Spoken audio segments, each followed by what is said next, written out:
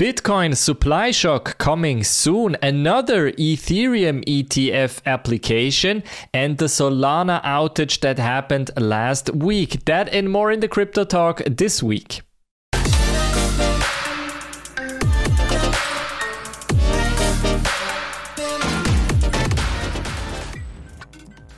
In this week's episode, we'll talk about Bitcoin, especially a potential demand or supply shock. We'll look into what exactly is happening there. Then we'll talk about Ethereum and the new potential ETF, as well as some developments on the Ethereum network. And then at the end, we'll talk about the Solana outage and its potential consequences for the altcoin.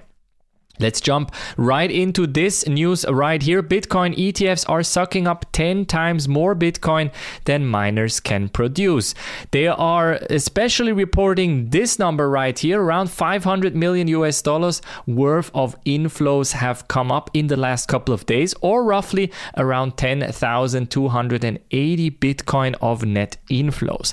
Now, on one side, that's great news. That means a lot of people are still interested in the asset. Now with the price increasing, that is great news. The only problem is just the total circulating supply of Bitcoin is, yes, increasing, but at the same time, we are seeing that the miners cannot keep up with the demand. Of course, they are already maxed out, and the algorithm is setting especially the number of Bitcoins that is being released and published. And we can see here very quickly that the ETFs are actually eating up the entire Bitcoins that are coming onto the market. What does that mean? Potentially, it means that we can get into a supply or demand shock, depending on which side is stronger, whether it's the supply side that is getting reduced a bit more, or the demand side that is actually being increased by the Bitcoin ETFs. Depending on that, we will probably see some developments on that side. Interestingly, Peter Thiel, the investor of the Founders Fund and creator of the Founders Fund, has also invested into Bitcoin and Ethereum, around $200 million, and he has caught actually a great entry price. He entered around below $30,000 and is currently also up around 80%. If you look at the numbers currently. Now, interestingly, the Founders Fund has exited the crypto market in 2022 with around $1.8 billion in terms of money that they have made. So that essentially means they can usually predict the cycles fairly good, and that probably means that Peter Thiel and the Founders Fund are saying currently we are gearing up for another bull run. And bull run is actually very, very positive. We can see it right here. We just dropped below $50,000. I'm on the weekly chart right now.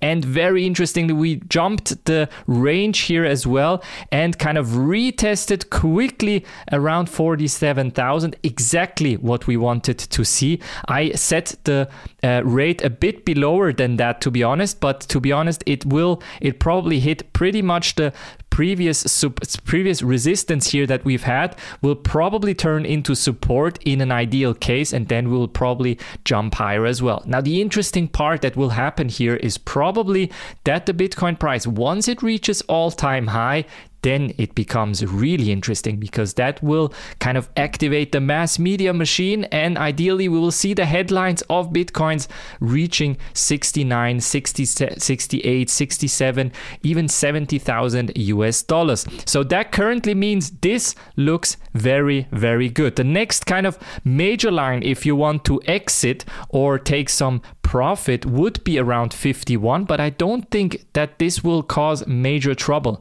So that essentially means up until 57 to 58,000, you can be kind of longing this in a very good manner. After that, I think it will get a bit choppy, so we will probably sit at around 58 to 60,000, and then we'll gear up for the next, which is 70,000.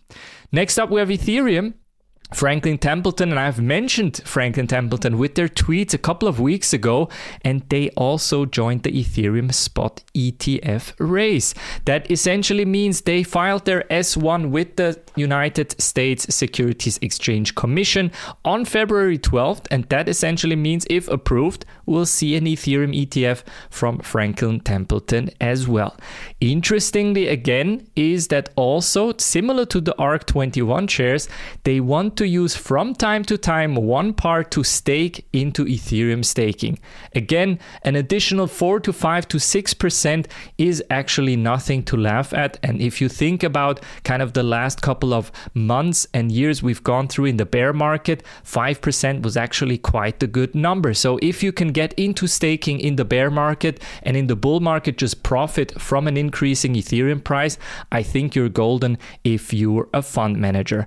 Next up, also Ethereum developers target at the 13th of March for a milestone Denken upgrade on mainnet. So the last testnet has been reached. We have currently reached it, and it has gone quite successfully. So no issues there. Not similar to the last testnet where we had some validator issues, but this one was very successful and has been deployed, and that essentially means the 13th of March will be the release for mainnet. Now, what kind of changes does this bring? Essentially, it will make layer 2 transactions much cheaper. So Arbitrum, Optimism, and all of these other layer 2s that are relying on the Ethereum network and network fees will get cheaper fees, which is excellent news. And similar to Bitcoin, actually Ethereum has been on a run as well. Look at this candle right here, kind of major jump from the trend line that we've drawn here. Again, has kind of tested here at around 2,400 here as well. Again, a bit higher than I have expected, but still we take it. And I think from here on now up until around $3,500 US, this will be a major trend. So if you want to kind of trade this up until 3.5, I think you're fairly golden on the Ethereum side. But once we've talked about the major coins, what about the other coins such as Solana? Now Solana has had an interesting couple of days, and let me start maybe with this, because we've had actually a network outage last week of Solana. Validators have been out for a couple of minutes, up to an hour, and it was caused by a technical issue which was since fixed thanks to the validators.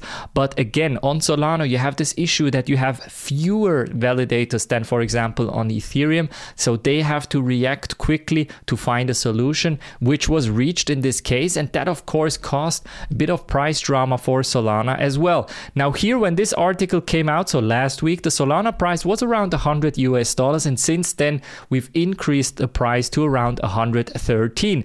Again, very good numbers on Solana's side, and here one trader is even saying that Solana is printing a shaded squeeze area. This usually warns up of an extreme move incoming. So essentially this right here that was drawn, similar to here, and this is exactly what happened. So essentially what this trader was talking about was this zone right here, printing in this zone, which made a move up and exactly still in the trend line, which I love to see, to be honest. So I think up until 124, 125, we're in the clear. Solana will run up to this number, and then we'll probably see some kind of consolidation, and afterwards we'll make the run up until 150 to 160 US dollars. So this could be a very interesting trade, especially considering that although the outage happened, Solana is still kind of in this local maxima area, and I do think this could run up even higher.